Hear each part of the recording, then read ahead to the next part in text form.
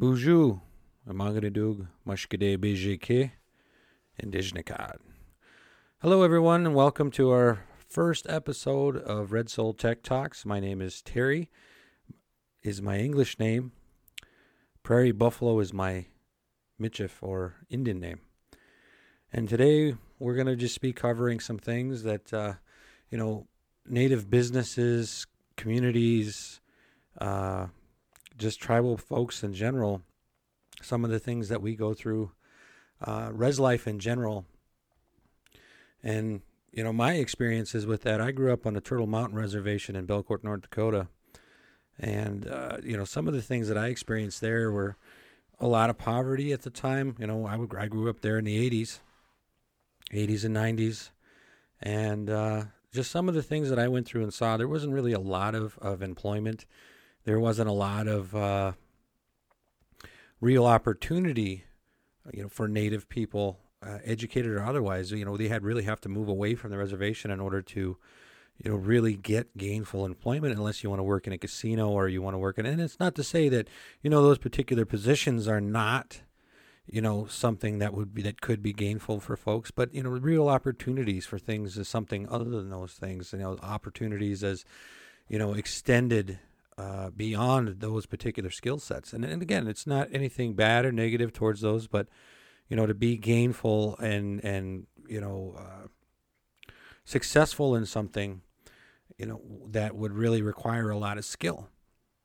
In my reservation, we had things like, manufacturing plants. We had a manufacturing plant.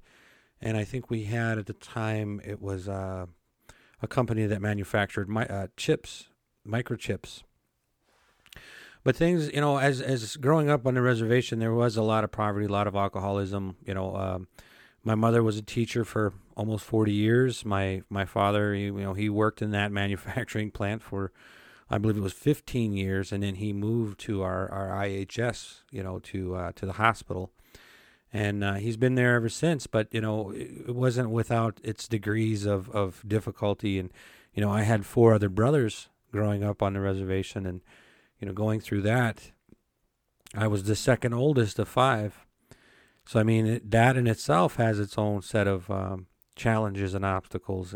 5 boys. You really keeps you busy on your toes. My brothers. It just, we were constantly at each other's throats. So it's I pity my folks for just some of the things that I'm going through as a parent. So, Mom and Dad, I'm sorry.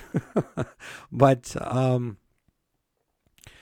just a lot of what was available to us as kids wasn't really, to me, we got the very basic of education. Some of our, experiences came to those that were really into education and really wanted to further that in a lot of other aspects. Like, I remember there were some programs for us as kids through the college that we had that were, at the time, rudimentary computer classes. This was back in the time of the giant boxy Apple computers, and, when technology was still brand new and having a home computer was still unheard of. So at the time, the expense of something like that was just astronomical. But, as I grew up and watched things, unfold and technology increase, and things really started to move in that direction as far as, what's available, how it's becoming available, how quickly it became available. And being on a reservation as a kid, you start thinking, this is Star Trek is possible. You can start beaming into, different places, things like that. By the time we're in, 2035, or flying cars and Mr. Jetson and, all those kind of things would be possible by the time we get to be old people. Well, at this point, like I said, there was a lot on the reservation that really wasn't available to, for those particular opportunities, just very basic things that were, provided to students and kids at the time. There really wasn't a lot of extracurricular. There was basketball, football, baseball was a way of life during that time. But then again, it was also an era before, smartphones and everybody had one. And, it was one of those things that a lot of us had to use our imagination to really, one, make connections with other kids and and also be social. There was no social media. Our social media was, school dances or, prom or homecoming, and all your friends, hey, you just meet you there, and then you get on the teen line phone and you call up your buddy and I'm on my way to the dance, or I'll meet you there, or this or that, and then you wouldn't hear from one another until you were either there or you saw each other in person, which is very strange to me today. My son, being in high school, I myself I'm a father of 4, and my son in high school right now, he the dynamics and how that's all different in a different times and different age we live in, the information age where everybody knows everything, and all they got to do is pick up a phone or ask Alexa or Google or Siri or whatever the case may be. So it's different really, at this point in time from the reservation life that I grew up in to where we are today. But, some of the other things that really impacted some of that, it's hard to talk about, current Native events without talking about the history. Current Native statuses on reservations and how economics are working and how, all of these things really fit together without talking about history. And a lot of it, it's dark. A lot of our history as Native peoples is dark. We were basically corralled into boarding schools and stripped of everything that we ever knew as people, and forced to speak the English language and cut our hair and basically conform to what the boarding schools said we should be as human beings, and started to lose our identity as people and as a race. So, with that said, some of those generational traumas, they really change, they have changed the, entire race of people, and that's from every tribe from here to into Canada. You're really starting to hear some of these stories from survivors of boarding schools and how that's impacted their lives, and whether it's a grandson of of folks that were in boarding schools and how that's affected them as a grandson or granddaughter. So without it is really dark. But at the end of the day, a lot of Native American tribes whether they had boarding schools in their town or a reservation, whether they were sent, which was usually the case, they were usually sent across the state or into another state. So if they actually tried to run, they wouldn't be able to. So, looking at some of these things that have been an epidemic to Native people, that historical trauma that really, has changed a lot of families and a lot of people and how they view life and how what's normal versus what's okay. That's a learned behavior, and all of those kind of things that tie together. It's not something that really just we as Native tribes speak about, because it's tough. It's a tough thing, really to kind of help bridge those gaps in the fact that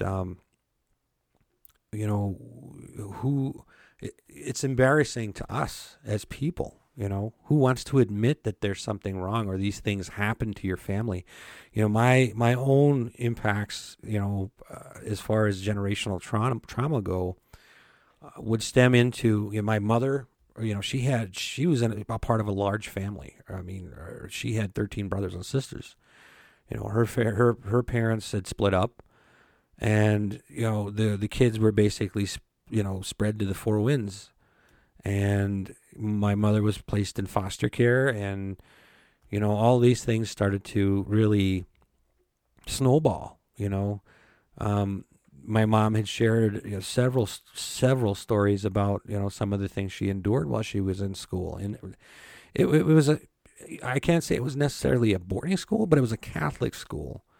And some of the stories she had mentioned, she went through a lot of tough times in school, and even some of the hard things that she had to deal with as she went through the abuses and the things that she had to go through from folks at school. So I've had my own impacts when it comes to generational trauma. The fact that people think that they know better what's best for me, not just me personally, but for me, us as a people, is something that I very much will stand up for. I just, somebody with that mentality, that attitude, and, coming in and being treated like, second class because, I have a bigger degree, or I have this experience, or I this or I that. And it's not necessarily something, and it goes back to something that I've heard several times over from several Native people that have stood up against the same kind of, and that's the sad fact, is these people, they really think that these are new concepts where, well, you're going to do this because I say you're going to do this, or you're going to do this because I think it's what's best for you. Well, that's great. You keep that to yourself. It's kind of my mentality on that. But the fact that, it doesn't matter how much schooling you have as a Native person. It doesn't matter how much, experience you have in any one field. There's always going to be that someone that is, okay, well, you're less than because you're Native, or because you this, or because you have these mindsets, or you have these beliefs. And it's not necessarily something that they even realize. I think in my personal experiences, they realize that they're doing themselves. It's just a natural insecurity. And I don't know if it's just geared toward Native people, or if it's geared towards everybody or anyone that they might encounter in their lives. But, myself, coming from where I come from, and being around the people I've been around, and as an adult, I've been slowly waking up and seeing that identity, being able to do some of the things I've done in the business that I'm actually building, and how that's, stems from generational trauma. The things that we were told, oh, no, you can't do that. No, you can't do that. Oh, I've learned throughout my life, because of some of those experiences, that just because somebody says you can't do something, watch me. That's my mentality. Watch me. You don't think I can do that? Watch me. I'll do it. I'll get it done. Between my bachelor's degree, my associate's degree, the amount of life experience I've had, I've lived all over the country, all over the Midwestern United States, from North Dakota to Texas. I've lived on the East Coast. I've had, I've lived, and, I've been to a lot of different reservations in my lifetime. I've seen what poverty looks like, and especially in some of the more, densely populated, Native American reservations, where they're really treated horribly. It's sad to see that so many of us as Native peoples kind of slip into that, and it just, then it becomes second nature, that, okay, well, this is just the way it is. This is just the way it is. And that should never have been, we should have never gotten to this point. And again, it's a lot of slippery slopes of, this is the hand we've been dealt, and how do we come back from that? How do we come back from that? How do we come back from so many years of that trauma that's been a stigma, and it still is a stigma? I mean, you're still hearing about these boarding schools with bodies buried underneath, and just all of these horrible things that just still happen and occur, that are still being discovered. And that's something that's just a part of our history. And there's been so many of us that are really leading the way, and some of which I've actually had the pleasure of meeting, talking to, getting to know, and just listening to them speak, they have that drive. They want that restored, reverence that we used to hold as Native peoples before colonization happened, before all of these things were put into place, and this whole mentality of, well, you can't be a Native American, you can't. It's not something that is going to be allowed. It's not something that we can we're going to tolerate or allow, and or even want, for that matter. So with that said, the tribes of old were masters of their environment. And that was the one thing that really, in my mind, was one of the most, magical things to me, I guess, would be a good way to put that. I mean, there's probably a better word out there, but to me, how tribes were able to maneuver and, really just read their environment and listen to how things, to nature. They were so connected to that in a way that has never been seen since. The chiefs in our society were not just, I'm going to tell you what to do and you're going to do it. They listened to their people. They were, folks that held a lot on their shoulders, but they also were, their role was to work with the people, not just, they're not just a king or a monarchy. They you're going to do what I say because I said it. They practiced what they preached. They were right in there with the people. They were, that's what made them. That's what an effective leader is listening to your tribe or your people, and working with them in a way that that's going to be beneficial, not just to one, to all, but for all. And that's ultimately the end goal. With a lot of our, our history and where things were. I really think that, some of our tribes, and in fact, all of our tribes for that matter, I don't speak for everybody, but these are just my opinions on this, and so just based on some of my own experiences. But I really think that, how do we come back? How do we get back to that? How do we start listening again? How do we start, finding that identity to the core? Not just bits and pieces. And as I said, just my own experiences, I've been slowly waking up to that, how culture and my language and, there's just so many things tied into this. And as you learn bits and pieces, it's almost like a little bit of the blindfolds taken off slowly but surely. And you really start to feel that. And it just feels natural, listening to people your whole life, speak a language that you only half know. And it's not really allowed because when you're in school, you hear bits and pieces in school, buju, miigwech, ashtam, those are just parts of the language that, generalities. But as you start to really listen to that, and you're around it, and you're living it again, and you're breathing it, and you're really feeling it. You go to sweat lodges, and you're praying, and you're sharing, and you're doing all this stuff, and you're listening to what that really feels like. That, how do we get back to that? How do we get back to that as a people? And our ancestors, they were able to do that, naturally. Listening to nature, living with nature, not just being and owning nature, but living with it and listening.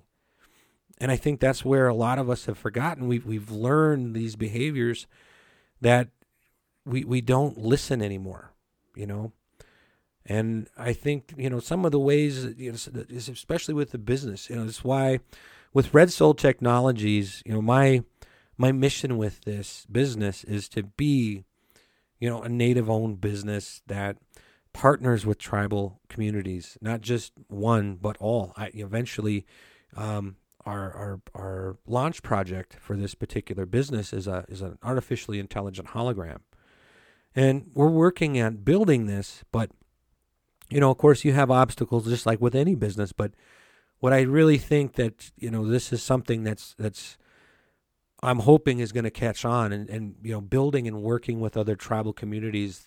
That's going to make the impact, because we're stronger as in numbers than we are or ever would be apart as separate entities.